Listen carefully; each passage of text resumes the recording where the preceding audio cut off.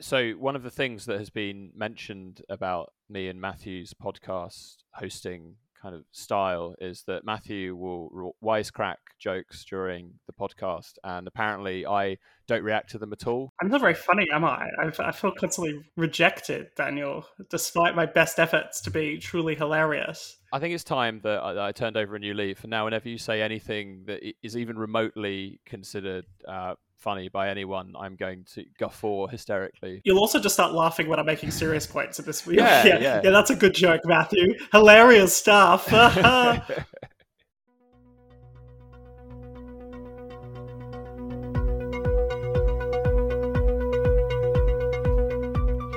to the Pin Factory, the Adam Smith Institute's podcast. My name is Matthew Lesh. I'm the head of research at the ASI. In this week's episode, I'm joined by my co-host and our head of programs, Daniel Pryor, and Julian Morris, the Senior Fellow at Reason Foundation and a Senior Scholar at the International Centre for Law and Economics. This week, we're going to be discussing the calls to delay reopening, global minimum taxes, and market environmentalism. There are growing demands for the government to delay the planned and much anticipated June 21st reopening of the UK economy, as the Indian variant has been driving an increase in case numbers.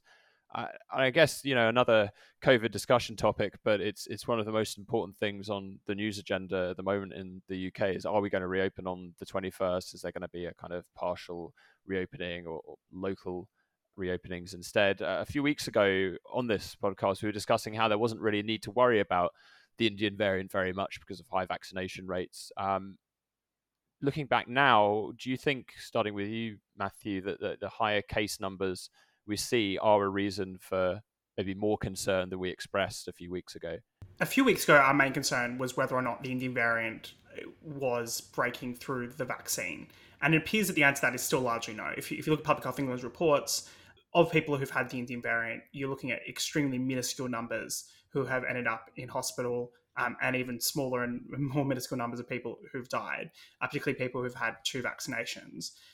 At the same time, though, I am a little bit concerned about the increase in case numbers. I suppose this isn't completely unpredictable since the Indian variant does have a tendency to spread faster. We've also begun reopening in the last few weeks when it comes to indoor dining and other hospitality. So we've seen a 30% increase in cases in the last week. Now, the problem is with an exponential growth curve, things grow very quickly and then a proportion of those people end up in hospital, a proportion end up dying. Now, we should be able to break that cycle to some extent because so many people are vaccinated. I think there is potentially an argument to delay the reopening on the basis of, well, not everyone's vaccinated yet. We don't want a mutant variant coming out of the Indian variant that's even worse, that does skip through the vaccines. There's a bit of a danger when it's still circulating around in society and therefore delay things.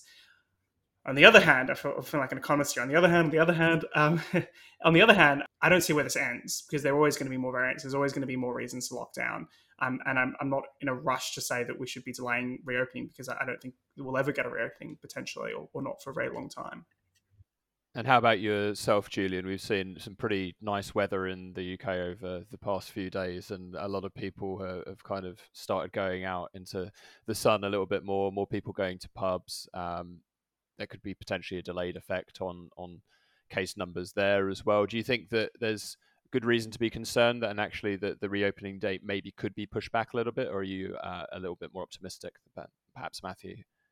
Well, I won't comment on what the government might choose to do, but the evidence is that being outside, especially in the sunshine, is actually good for you. You get more vitamin D, you're less likely to suffer ill consequences if you get diseases like COVID, and including COVID. So going outside is a good thing. The question, I think, is how to reduce the likelihood of COVID being transmitted. And now you've got a variant that's highly transmissible. What are the precautions that ought to be taken? I think this really ought to be a decision that's taken by businesses rather than government. And businesses ought to be aware of the potential for all sorts of technologies that they could use to limit the likelihood of transmission and communicate to the people who participate in their businesses, whether they're employees or customers, in the case of pubs and restaurants and so on. And there's lots of technologies available now to do that. And there's things like protocols and standards that can be communicated with regard to what the businesses are doing. The technologies I'm talking about, of course, are apps that enable people to disclose their vaccine status, their COVID status, etc. Now, I wouldn't mandate businesses use these technologies, but I would think that it would be in the interests of many businesses, especially those that want to reopen more fully with large numbers of people in confined spaces. I would imagine it's in their favour to use an app that enables people to disclose their COVID status and to limit entry by people who either don't know what their status is, they don't know their vaccination status, or aren't able to disclose it, or have COVID. So, that's my view. I mean, I think that if these technologies were implemented widely, you would reduce transmission rates. But again, it's up to businesses. They're the ones who are going to either suffer the consequences, of a subsequent closure. There is, of course, a bit of a free rider problem, right? So you could have a business that just says, "Oh, we're going to open up and COVID be damned." I think that there should be kind of social kind of consequences for a business that does that, and then there's a super spreading event, right? So that would be problematic, but it should be up to businesses. The government's got to get out of the way at some point. It can't go on forever. The question about kind of disclosure of vaccine status via apps and things like that, we've discussed a little bit on the broader vaccine passports debate on here before, and I think from what I can tell, you're probably not a fan of the kind of mandatory centralized kind of government vaccine passport and prefer that would be a bottom-up initiative from separate businesses, and hopefully the majority of them would choose to adopt that. And do correct me if I'm wrong in a second there, but there's still this objection from, I guess, libertarian-leaning free market circles, even on the kind of voluntary approach to this, and the idea of privacy when it comes to health information and things like this being important, and actually kind of we should be a bit wary about giving out this information, even if it is to separate apps, whether they're run by the NHS, with the case of the NHS COVID app, or indeed other apps. So what's your view on those libertarians and classical liberals who would maybe be a bit wary even of the voluntary approach that you're talking about? I should have been clearer, actually. I'm totally opposed to centralized apps that collect unnecessary information and disclose some more information than is necessary. There are already a plethora of privacy-preserving apps that use blockchain protocols to transfer only the necessary amounts of information that are required for the communication purposes. They don't transfer any personally identifiable information unless you want to transfer that information. So they exist. IBM's developed one. Actually, a colleague of mine has developed one, and I try to get it adopted. But we can go over that another time. But there are lots of apps available that are privacy preserving, and so don't suffer those consequences. The NHS app, of course, isn't really truly privacy preserving. It does collect additional information and is at risk of, at least, transferring more information than you would want to people who you wouldn't want to have it. I think one of the potential complexities here is the fact that, particularly in the UK case, it's the NHS that has the information about us, and then it's the government has to decide whether or not we are going to have a verified ability to show that to somebody else. So on the first part of that transaction, which is should the government allow us to access our own medical records, I can't see a strong libertarian argument against me being able to verify my medical records. Then should I be able to show that to somebody else in a secure way? Now, I don't know the details of the anonymity when it comes to the NHS app at the moment. I actually don't think you can scan that QR code at a private business yet and be ticked off as having been vaccinated at the moment. It just gives you kind of a PDF that's largely for international travel, and there's a QR code alongside. I think, though, in an interesting side case, the government does seem to be less sympathetic to doing a kind of compulsory vaccine passport scheme domestically at the moment. I think Michael Gove said that a few days ago. And in some ways, that's bouncing off what's happened in Israel, which is Israel has had a COVID vaccination certification scheme for a number of months, and it was technically compulsory for likes of restaurants and theatres, but in practice, nobody really used it.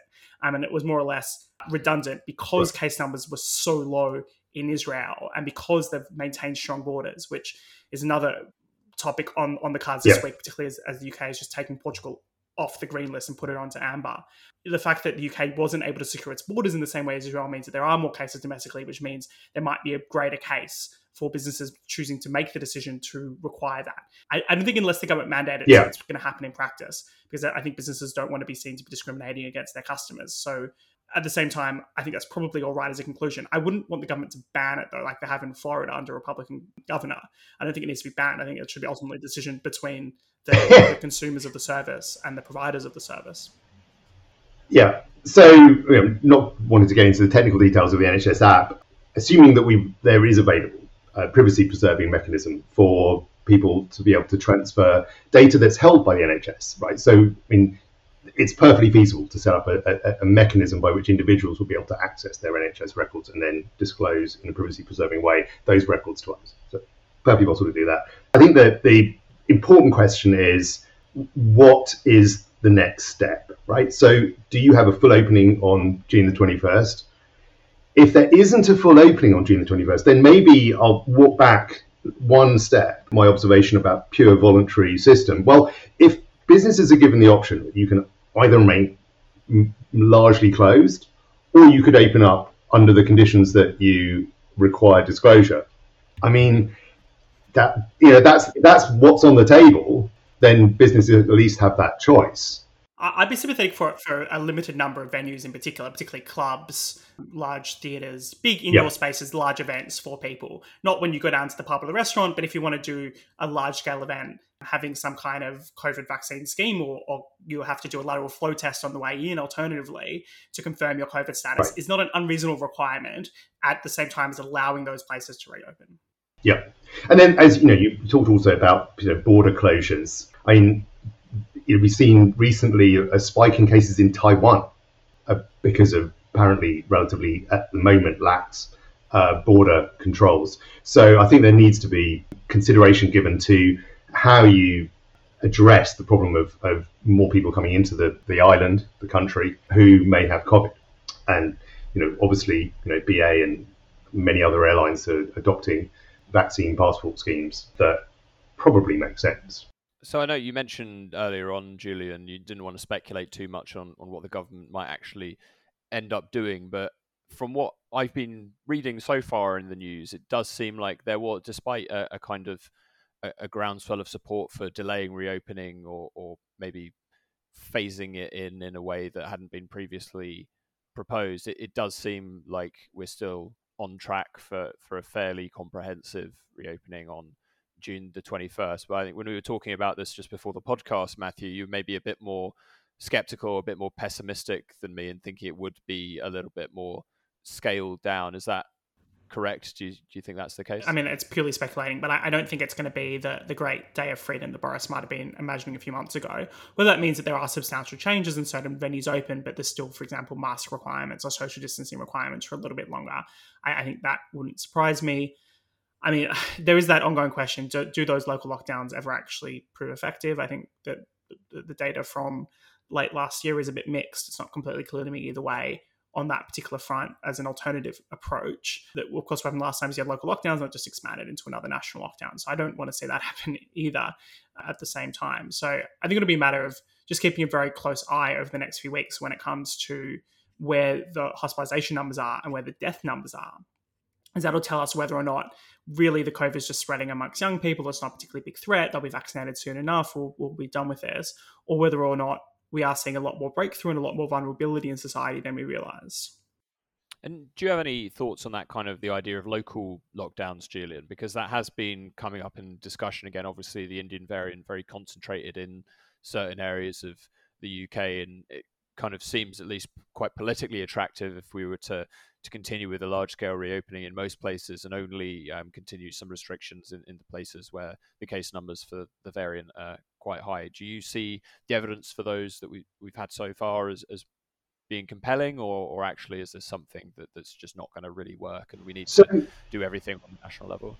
So around the world where COVID was most effectively contained, the evidence is that by doing track and trace and quarantining those people who are identified as having COVID, in the localities in which they are identified, you can really contain the problem. But you have to do that very aggressively. In other words, you have to have a mechanism for identifying all the people who have COVID, and you need to have a mechanism for ensuring that people who have COVID are isolating. And I think on both those things, the UK has not performed particularly well. And simply imposing lockdowns is at a local level isn't really going to be that effective. I mean, that's what we know from the international experience. Local lockdowns without the track, trace, and proper isolation don't really work properly. I'm sure we can probably do a whole other podcast with Matt Lesh speaking by himself on track and trace and the various failures there. It's one of his favourite topics. But I think it's probably time to move on to next topic for this podcast, which is global minimum tax rates and the changing tax consensus. Happy Tax Freedom Day. On Monday, May 31, we celebrated the day that the Brits stopped paying taxes and began working for ourselves. This is the latest the day's come since 1995, but comes as more taxes are set to increase under the Conservatives, and there's also proposals internationally for a minimum global tax rate. Starting in the UK context, I suppose it's worth thinking about what's been happening with Tax Freedom Day, and why is it becoming a bit later and later, Daniel? Oh, one of the things that frustrates me here is that you'd expect, obviously, the overall tax take to increase over time, holding everything else equal. You've got population increase, you've got inflation, these sort of factors. But, of course, Tax Freedom Day is about the proportion of the overall income, and that has been going up pretty much continuously for decades now, with a few exceptions. And, this is just part of a kind of a very difficult to reverse trend in increasing government spending and demand for government action. There was a few years ago, there was a great blog from, I think it was maybe Will Wilkinson or Sam Hammond from this Cannon Centre, talking about how, unfortunately, despite our best efforts and our fantastic podcasts and whatnot, libertarians haven't been particularly successful in curbing the overall increase in the size of the state as a proportion of the total economy. And this is just part of a widespread ideological thinking that actually the state is necessary and more necessary over time to solve various societal problems. And the best way of doing that is through not just raising specific taxes, but just making sure the state as a whole has a larger role in the economy. And this is something, it's not just in the UK, of course. There's similar trends across Europe and the US. Again, certain years might be exceptions, but definitely the overall historical trend has been an increase. It's an interesting case in the UK, particularly look over the last 25 years, which is when we have the most reliable data on this topic. We saw it go up in the Conservatives in the early 1990s, went up under Labour in the 2000s, went slightly down during the GFC, during a recession, because it was less tax take. During the coalition years, it was interestingly pretty stable. We didn't see the coalition increase the tax burden, but nor did they decrease it. But since 2015, we've seen a quite substantial trend line increase under a Conservative government, beyond what it was under Labour in the 2000s. Blair and Brown taxed the British people less than Cameron in his later years, May and Johnson, which I think is quite an extraordinary conclusion to reach. What's your view on this when it comes to the growing size of government, Julian, the growing need to take on taxes? We haven't even discussed here the fact that this doesn't even take account of spending, and we've got huge levels of borrowing, which are just delayed taxation as well. Well, I mean, the tax take is somewhat reflective of the spending, right? So government has many programs that it needs to fund. So that explains why it keeps on increasing the total tax take, in part by leaving kind of the floor level of taxation constant, and so as incomes rise, the total tax take rises just automatically, and partly by in some cases increasing taxes of various kinds. But especially worrying is the increase in tax on personal income, but also now you see the Chancellor talking about increasing taxes on corporations. So, but I do think that that's largely a reflection of a desire to provide funding for this very, very high level of government services, which you've discussed.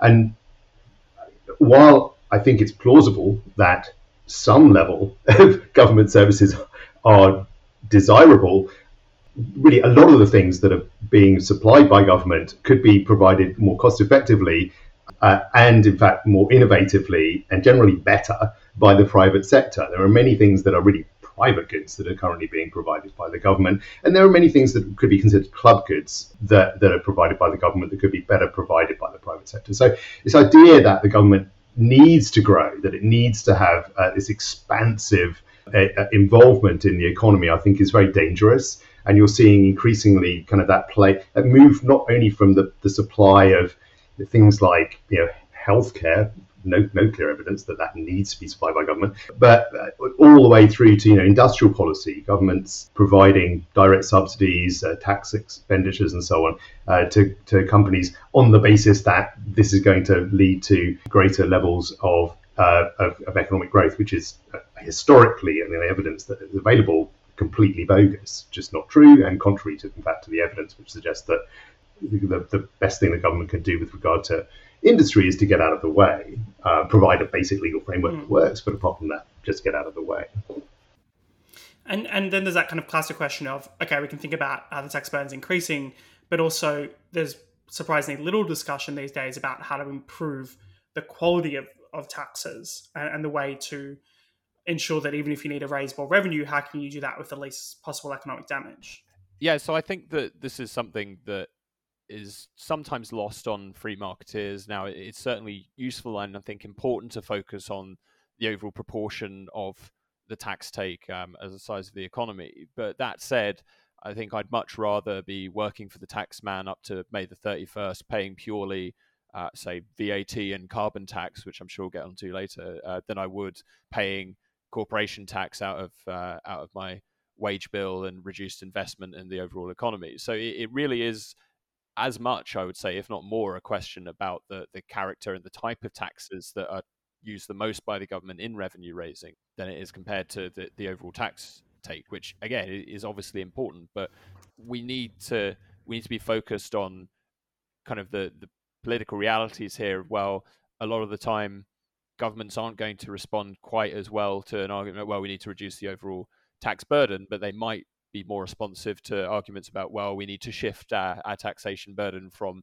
X very damaging tax to Y less economically damaging tax. And on the topic of damaging and less damaging taxes, there's now this proposal floating around that you've been looking into quite closely, Julian, from the Biden administration through the OECD to set a global minimum corporate tax. Indeed. And I mean, this is really all about the US trying to get more in the way of taxes from US corporations that have overseas entities.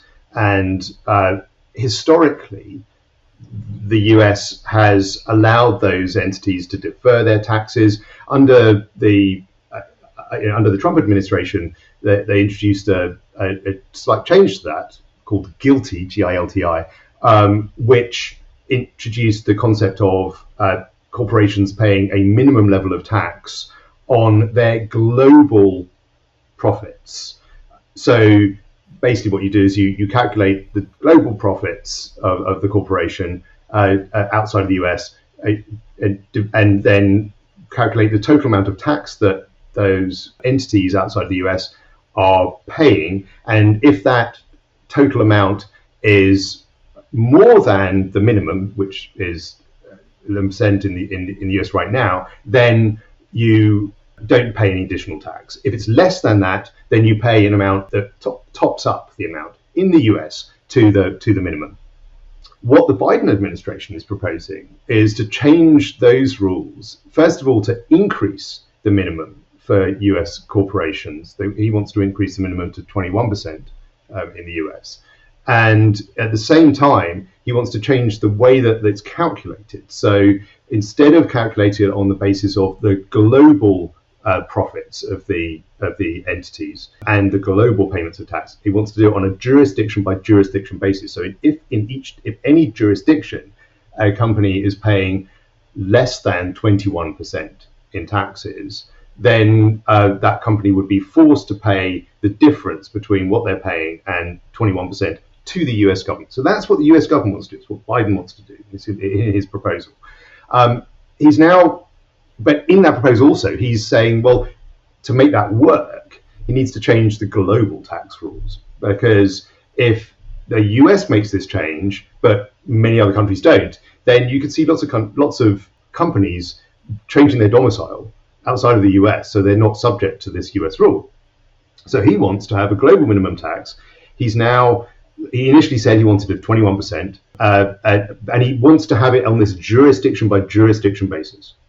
This would be extremely harmful. Now, he's negotiated down. He said, well, he'll accept a 15% minimum. Still extremely harmful, especially on this jurisdiction by jurisdiction basis, because it means that companies can't offset amounts paid in high tax jurisdictions with amounts paid in low tax jurisdictions. And you end up overtaxing, if you think about it in a sort of principled sense. If your objective is to have a global minimum tax of X, if you force companies to pay that in each jurisdiction which they operate, then you're going to raise more than X, because some jurisdictions will inevitably have taxes higher than X, at least in the short term. In the medium to long term, you could see a sort of funneling of tax rate where they end up converging on the minimum. So the minimum becomes the maximum as well. So there's all sorts of peculiar things that can happen. I suspect you'll get sort of companies moving there and there. Anyway, the bottom line is that a global minimum tax really is not terribly desirable. And if you're going to do a global minimum tax, doing it on a jurisdiction by jurisdiction basis is extremely bad idea. Well, the funneling effect or potential of that you mentioned kind of makes me slightly more pro this from the UK's perspective, because at least we'd get some sort of reduction in the current planned increases that the Chancellor is planning. But in all seriousness, I think that the kind of idea, it's not just the fact that corporation tax itself is a particularly bad way of raising revenue. We kind of pretty well known in libertarian circles that obviously it hurts investment, it hurts workers. A significant proportion of the tax falls on workers' wages themselves, and the various other objections that we have here. And this also undermines the kind of, I think one of our senior fellows, Richard Tether, in a recent ASI webinar put it, the canary in the coal mine of low tax jurisdictions being able to kind of act as a signal that, well, for governments that up their corporation tax and cause companies to offshore, maybe they're doing something wrong there. Maybe they should think twice about their overall approach to taxing and regulating businesses in that case.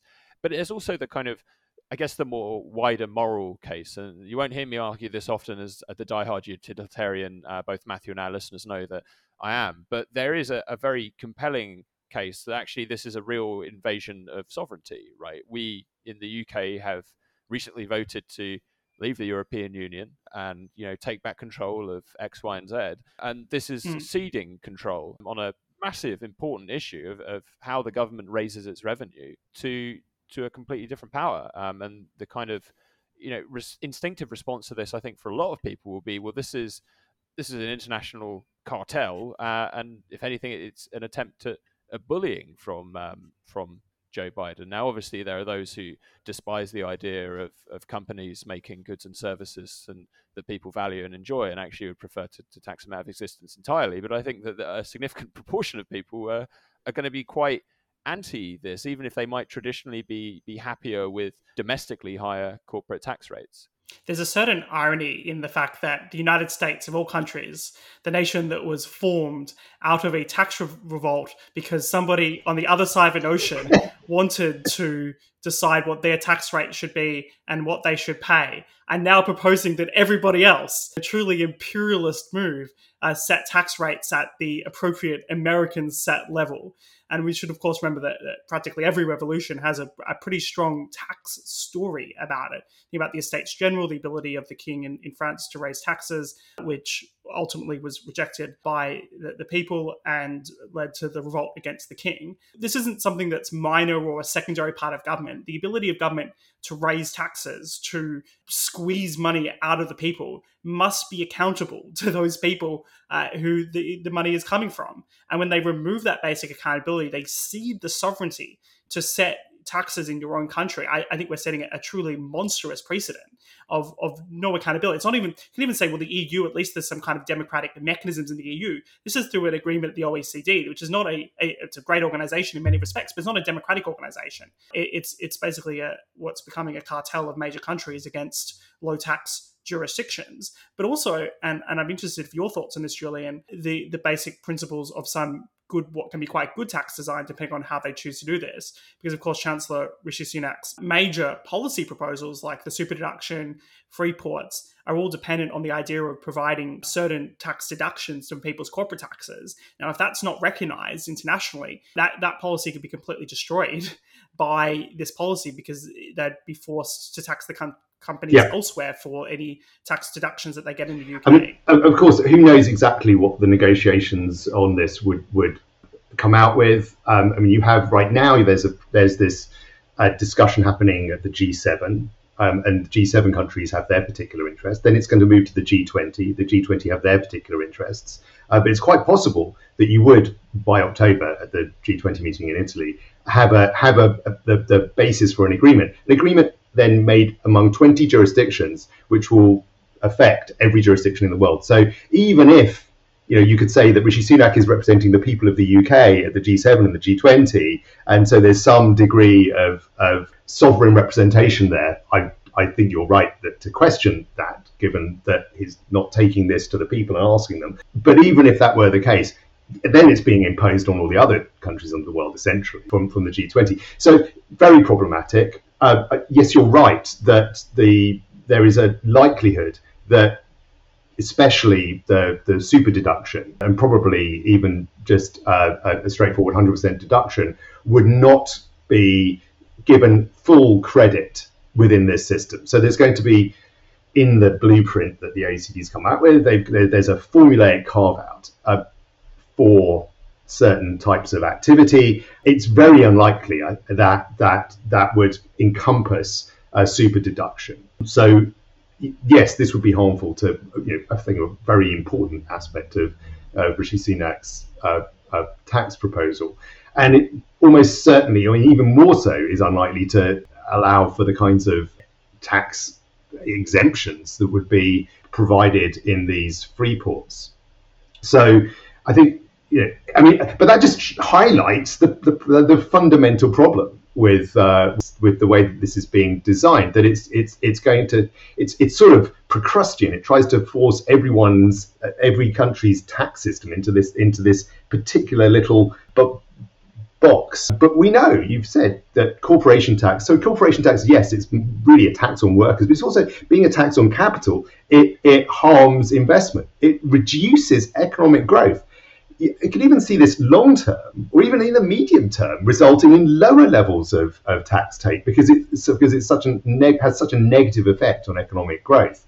So it's very, post-COVID crisis thinking, I think, is messing with people's minds. There's this desperate need to offset the enormous amounts that have been spent. I mean, the US is over 100% of its GDP now in debt. The UK is more or less 100%. I mean, these are very, very high levels of debt that are going to have to be paid off somehow. But I think just saying, oh, well, corporation tax is somehow, so let's do it, is ill-conceived. And there are so many better ways of solving the conundrum of how to balance budgets going forwards. I think it's time to move on to a bit more of an optimistic worldview, which is a chat about market environmentalism. So, optimism. Capitalism is, of course, destroying the planet. Species are dying out, resources are running out, and our future is doomed. But is any of this actually even remotely true? Market environmentalism contests a lot of these dire views about the environment and its relationship with free markets, and also seeks to provide practical solutions. And this isn't something we've talked about too much on the podcast before. So I think maybe, Julian, if you wouldn't mind just kind of giving an overview of what exactly is free market environmentalism, what aspects of this approach that make it unique.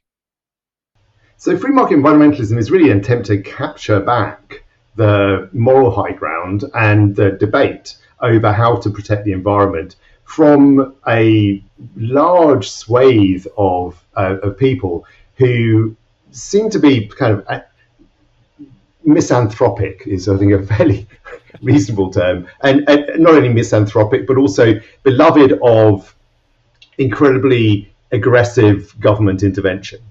If you look at the history of environmental activism going back to the 19th century, there were many groups that actually saw practical ways to improve the environment by investing in conservation, by identifying local measures that could reduce emissions in a cost-effective way. So market environmentalism really sort of is trying to go back to these sort of more voluntary approaches, and where government has to be involved, approaches that emphasize market mechanisms to allocate resources. So a good example would be fisheries, a hot topic in some sense in the UK, with the debate over how much of the UK's fish might or might not be allocated to the EU going forwards.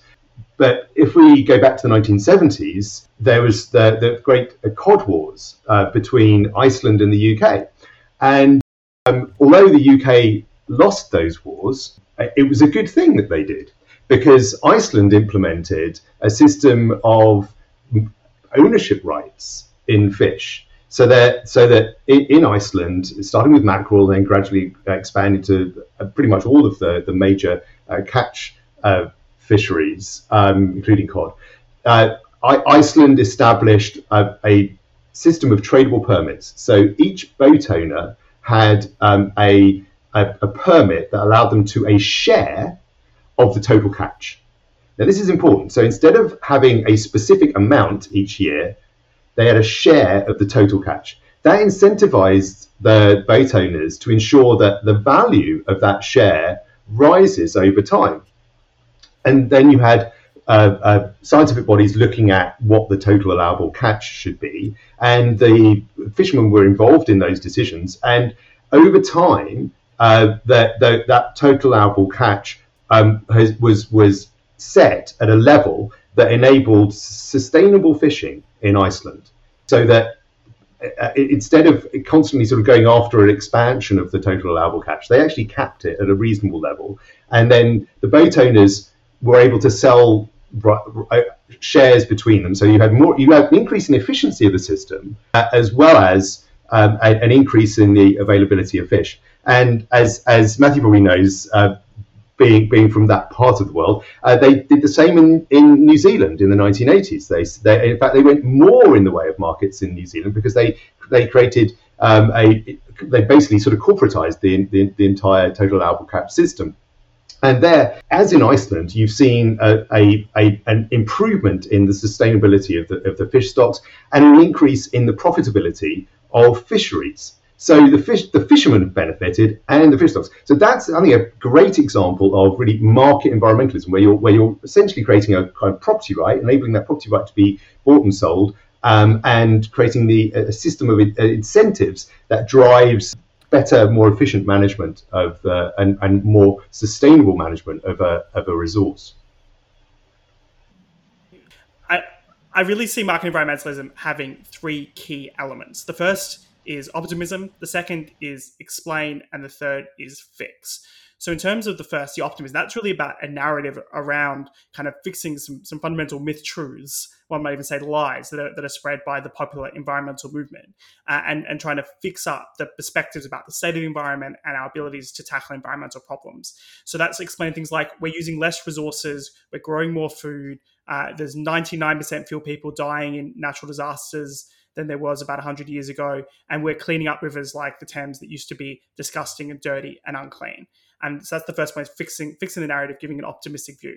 The second point is to try to explain the mechanisms behind that, how markets drive towards efficiency and using less resources. The markets don't actually encourage misuse of resources. In fact, it's typically more socialistic systems that have no incentive to maximize output and minimize input. And the classic example here is the whale catchments in Russia. Even after Russia agreed in the second half of the 20th century to stop catching whales, they actually continued doing it because they had quotas. They didn't even need the whales particularly, and most of it went to waste. But they kept catching these whales just because the system said, input's good, we don't really consider about efficient use of resources. And then you also saw when the Iron Curtain lifted, that socialist countries were far heavily emitting to a much greater extent than Western countries that had far more efficient factories and far more efficient production.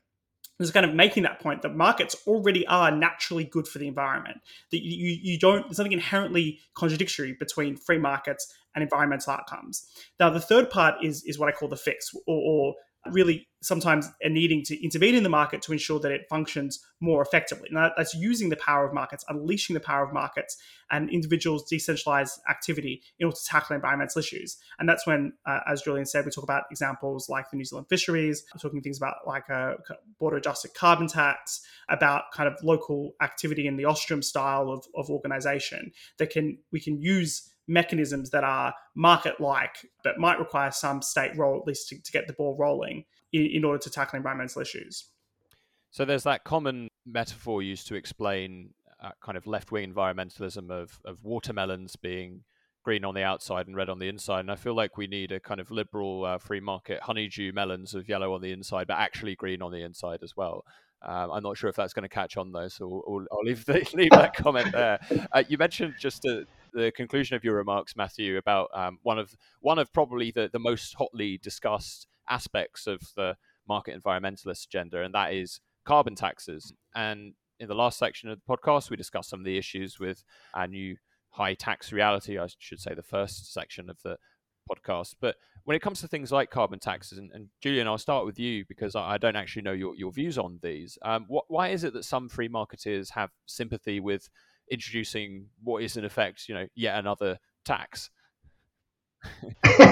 So I think those people who support carbon taxes come in different varieties. But I mean, I think one popular argument is that a carbon tax would be preferable to all of the current regulations and carbon price floors and so on that we have. I actually agree with that.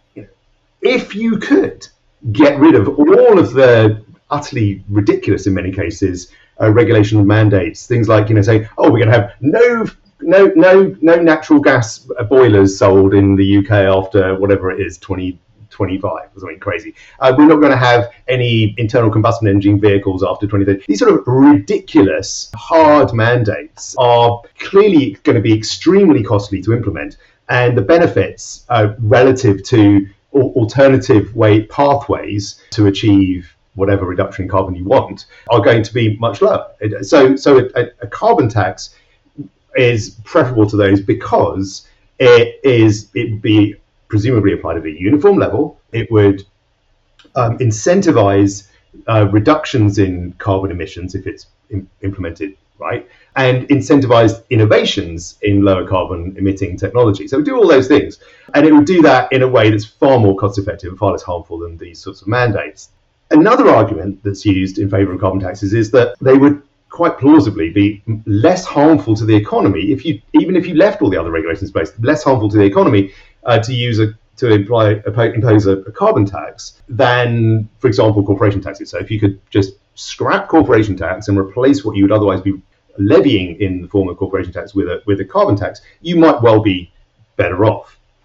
Again, I think the question is, can you do that? Right. So in both cases, would you actually get rid of the regulations and replace them with when you introduce a carbon tax? Would you make the introduction of a carbon tax revenue neutral and do it by removing corporate tax or personal income tax? That would be probably a more popular way of doing the revenue neutral trade-off. And I'm sort of skeptical that that's the case. I worry. I mean, and if you look at the examples of where that's been tried, so British Columbia, for example, introduced a carbon tax a few years ago, and initially it was going to be revenue neutral, and initially it sort of was revenue neutral, but over time they changed the definition of revenue neutral, so it's not really revenue neutral anymore. So even in a decentralized system like Canada, where you had a provincial government introduce a carbon tax, they weren't able to keep it contained, and it ended up becoming a sort of just another mechanism for revenue raising. So sort of skeptical, but let's have the debate, and hopefully actually as part of that debate you would have a broader debate over, well, what are the right policies to address climate change? And I think that a lot of it really ought to be focused on removing barriers to innovation, removing barriers to trade in low carbon goods, that sort of thing. Those, because I think that can do a lot of good. Removing barriers to fracking. I mean, one of the reasons why the UK has reduced its production of carbon per unit of output has been the shift to gas, and the shift to gas has been enabled recently in the US by fracking. Well, why doesn't the UK follow that and allow a shift to gas instead of saying we're going to ban gas boilers? It's mental. I think you pretty much hit the nail on the head for what my biggest worry about carbon taxes is, and the same sort of objection has come up when the ASI have been discussing universal basic income or negative income tax. And it's, well, sure, the ideal system, you'd replace this swathe of other welfare payments and benefits with a UBI, and wouldn't that be fantastic? And then, of course, you're hit with the political reality of, well, unfortunately, politicians like to add things on to already existing systems rather than simplify, rationalize, improve the efficiency in various areas. And it's definitely a concern for carbon tax I think is legitimate. There's some objections that I find a little less compelling. So often there's kind of the regressivity of it is highlighted. I think that, that you talked about British Columbia, they have got a rebate in place in order to try and combat some of that regressive nature of the carbon tax. I think most places that would have one on consideration would realize this fairly quickly and have done in that case, and realize that as long as the kind of overall tax and welfare payment system is not regressive, then you're okay, even if a particular tax within that system happens to be regressive. But you mentioned clean kind of free trade there, and reducing some of the barriers to trade. There's obviously the border adjusted element of carbon tax that some would potentially see as a barrier to trade that you're introducing. I certainly don't see it that way, but there are some quite interesting kind of market environmentalist proposals around clean free trade, and there have been some agreements about that. So I know, Matthew, you've also been looking at this in some detail. What is the kind of clean free trade agenda? How does that work in practice? So clean free trade is effectively trying to use the benefits that we know accrue from free trade in terms of the ability to produce goods with greater specialty and more efficiently, and really applying that for environmental goals more specifically. So it's effectively a multifaceted thing. The first element is the sense in which, and this already kind of happens naturally, the reason why free trade is already quite clean is because if you can produce something with less carbon emissions somewhere else, transport tends to actually be often relatively minor part of the carbon contribution of trade. The classic example here is New Zealand lamb. Now, you would think when you eat New Zealand lamb in the UK, because of all those quote-unquote carbon miles, that it would be terrible for the environment. Actually not true, because New Zealand lamb is produced so efficiently that actually, even after it is transported across the world, uses fewer carbon emissions than Welsh lamb, because Welsh lamb is just not a particularly inefficient, production process. So the first element here is just allowing people to trade and accruing the benefits that come from free trade. And the second element here, and this is where you can have more active policy intervention, which is trying to remove the current barriers that exist to environmental trade. So Julian might have some more ideas on this front. The classic here is there's a list of goods that are related to environmental production, something like solar panels, for example, or production and inputs to solar panels, and you zero rate, you take tariffs on any good that has some environmental benefit down to zero so that you can get the benefit from that. And then in addition to that, you can think about how you make certain taxes or certain environmental spending and investment lower tax between jurisdictions, and a bunch of policy mechanisms around that. A good example on that front is something called ACT, which is a deal that's being signed by a small number of countries, including the likes of New Zealand, that tries to pursue a clean free trade agenda. So, I'm fully on board with removing trade barriers, and I think that would, in general, lead to cleaner trade and cleaner economic development in general. I'm not opposed to the idea of coming up with a list of goods that are clean. I worry about its contents, though. I think one problem is we don't know what kind of technologies in the future might interact to lead to reductions in emissions. I often give the example of the internet. So who was to know when Dow Corning was developing fiber optic cable, when DARPA was developing TCP/IP? Who was to know that these technologies would have combined to enable unbelievably rapid transfer of information, storage of information, and retrieval of information, and the kinds of interactions that have happened as a result through the internet. Who was to know? And who would have known more that these technologies ultimately enable the transfer of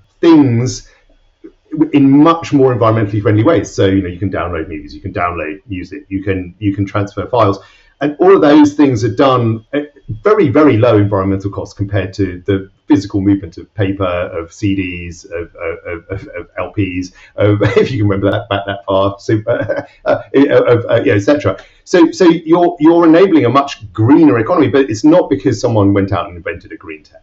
Right. So the danger, I think, is if you come up with this list of things that are greener and you bias towards that green list and you bias inherently against some other set of technologies, one or more of which might be part of a future much greener world. So I'd be a little bit cautious about a significant bias. I mean, if it's just the removal of tariffs, all good. And I think just generally expand that list so that it eventually covers more or less everything that isn't obviously contributing to a worse environment. I mean, maybe that's the better way of doing it. You have a list of goods that really, well, you probably want to have less of that, like, coal. Who knows? I mean, or even that, with carbon capture and storage, maybe even coal's fine. So, it's just very difficult to know what the technologies are that you're going to be allowing or discouraging. Well, I think on that note, we can leave ourselves and our listeners to dream about technologies not yet invented that will solve various environmental challenges. But on that note, I just want to thank my co-host, Matthew Lesh, and our guest, Julian Morris. Thank you so much for joining us on the Adam Smith Institute's Pin Factory podcast. If you like what you've heard, then please do subscribe to us on your chosen podcast provider and give us a like and a rating as well if you enjoy what you've heard. And until next week, we will see you then. Thank you very much for listening.